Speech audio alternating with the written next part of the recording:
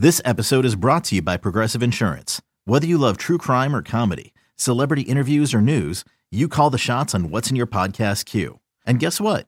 Now you can call them on your auto insurance too with the Name Your Price tool from Progressive. It works just the way it sounds. You tell Progressive how much you want to pay for car insurance, and they'll show you coverage options that fit your budget. Get your quote today at Progressive.com to join the over 28 million drivers who trust Progressive. Progressive Casualty Insurance Company and Affiliates. Price and coverage match limited by state law.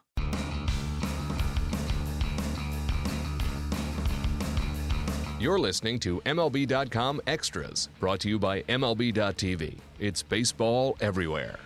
Matt Waymeyer joined this week by Mark Sheldon, MLB.com Reds reporter. And Mark, we thank you for the time. And obviously, Mark, there's a much different feel in Reds camp this year as opposed to previous years. You know, no presence of Aroldis Chapman, Todd Frazier, Johnny Cueto, some very big names and big presences that are no longer with this team. Given that, how much different does it feel for you, seeing this team from the sidelines, and is there kind of a different vibe this season?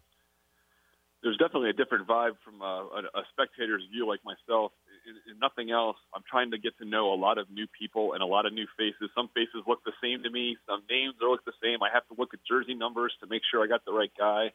So in that sense, it's definitely a different vibe. As far as just on the field and in drills, I think the team is aware of the fact that there's lower expectations, but they kind of, I don't want to say bristle about it, but they want to show that they're better than what people are predicting. And it's important to them to do well. And they're really, so many guys came to camp early because they knew there were a lot of jobs at stake, especially in the pitching staff and in left field. There's just, I think 60 guys were at camp ahead of the report dates.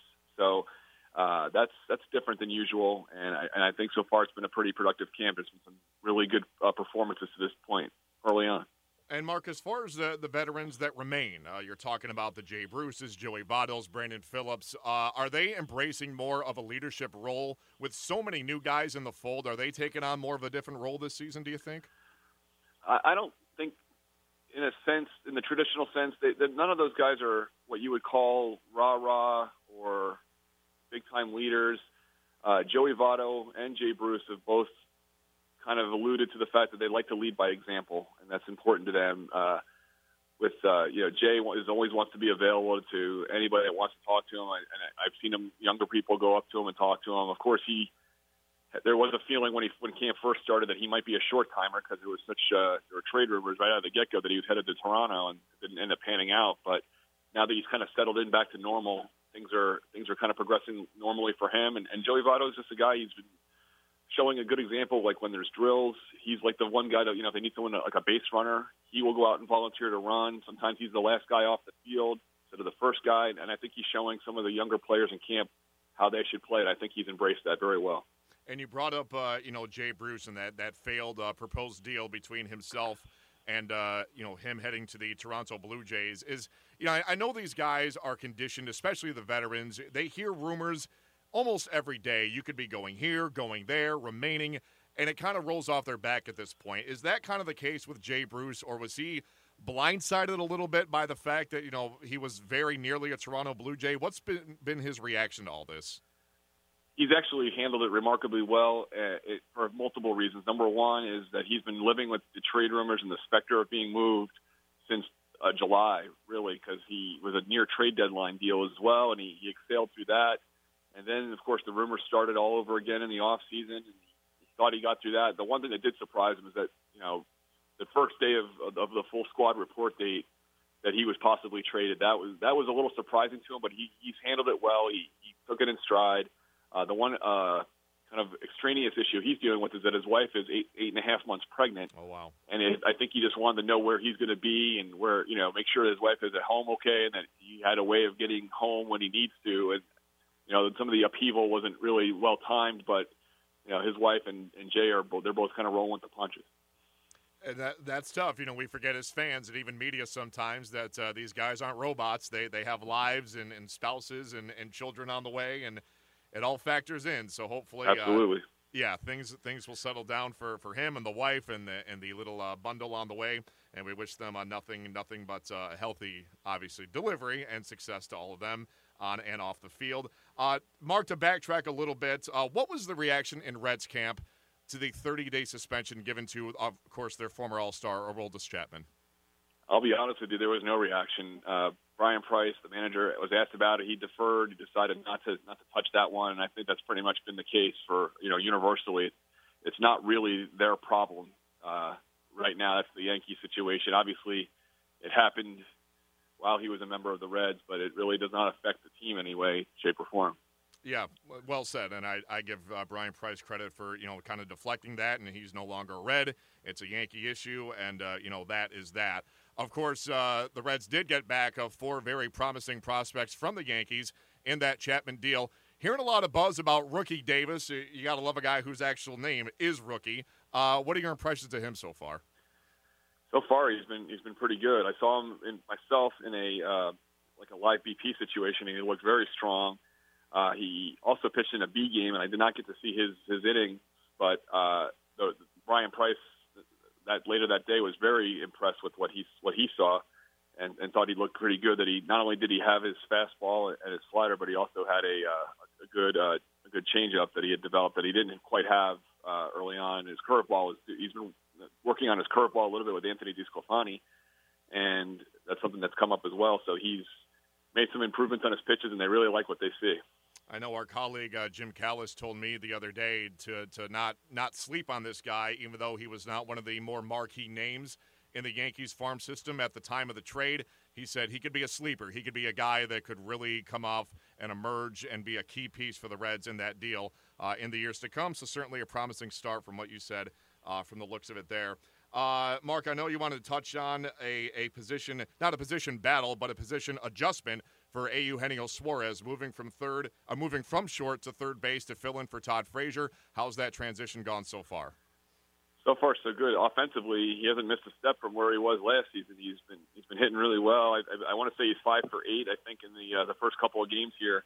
But really, the focus maybe for him is defensively, because he hasn't really played third base other than in rookie ball, and I think way back in 2009, I want to say. So it's been a good long time for him to get regular repetitions at that position, and so far so good. They've been really pleased with the way he's fielded both to the front and to the backhand side, and how his throws have been. They've been on target. So it's been a very promising start so far, and they feel like that he's going to be good at that position when the season starts. Yeah, big shoes to fill, obviously, for the All-Star Todd Frazier, but it certainly sounds like a good start so far for Eugenio Suarez. Another young guy who it seems like, in camp every year for every team, there's one guy that just tears the cover off the ball for a couple of games in spring training, and everybody, kind of gets their hopes up and thinks, this guy could really become something. Maybe not a guy on the radar right away, but give us your impressions right now of Phillip Ervin, who I believe was something like 8 for his first 11 in spring training, I believe. Yeah, 7 for 11 with 2 homers. He hit homers in his last 2 games, and he's looked pretty strong. He struggled the last couple of seasons. He got off to a hot start in April of last season and really didn't follow up the rest of the way. And he said he got, kind of mentally beat up a little bit by his struggles. He had a hard time figuring out how to get out of his slump. And he also had some trouble in 2014 with that. And he's been working with Barry Larkin and Eric Davis and hitting coach Don Long, and he's been going over his kind of approach to the plate. And he's really hoping that the hot start he's having in camp can carry him through the season. He's probably going to start the year in Double-A, but Ryan Price has been very impressed with him. He says he looks like a major leaguer, but in such that he's hitting to all fields, and he's playing really nice defense, and he's running well on the bases. So there's he's in a lot better shape than he's been in previous years. This is his first big league camp, and he's not squandering the opportunity to get seen by important people that can make a big decision on his future. Yeah, not at all. Sounds like he's off to a torrid start, and let's hope he can maintain something resembling, not 7 for 11, but something resembling that as the weeks go on, and maybe force the Reds into making a tough decision. We'll certainly see how that plays out. Mark, before we touch on the rotation, want to get a quick thought from you about Devin Mesoraco. We know his injury troubles from last year. A bit of a setback for him. What's his prognosis? What's his timetable right now? Yeah, he got pushed back a little bit. There was a few days last week where he was not participating in the drills with everybody because he has some groin discomfort on his right groin, kind of where he had his left groin where he had left hip surgery. So it's kind of a a little bit of a setback. It's just he wasn't too concerned about it. The prognosis is that maybe in 7 to 10 days he can get into a game. As he thinks there's plenty of time for him to get ready for the regular season.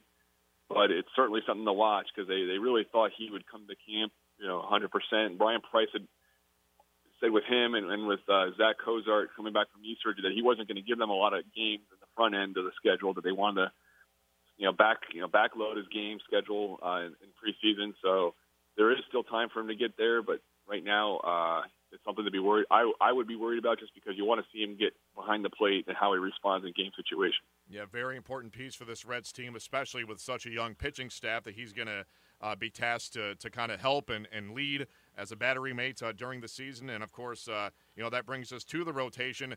No more Johnny Cueto, no more Mike Leake. You've got guys like Tony Cingrani, Raisel Iglesias ready to step up.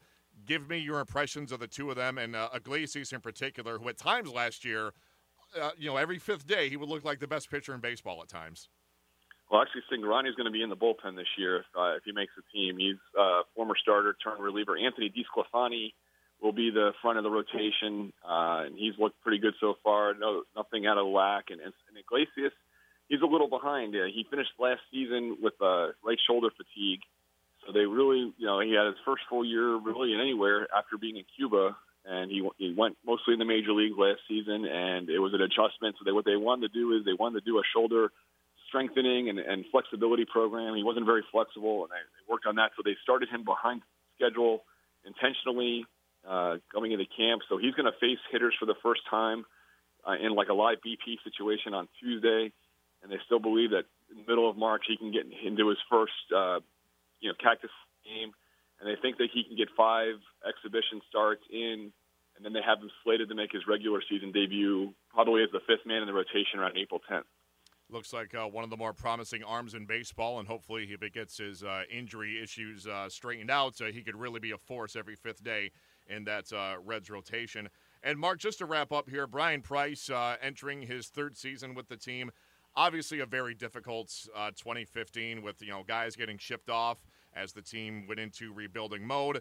The losses piling up, and, of course, somewhere, I believe, in midseason, that epic tirade with all those naughty words that, of course, we can't repeat.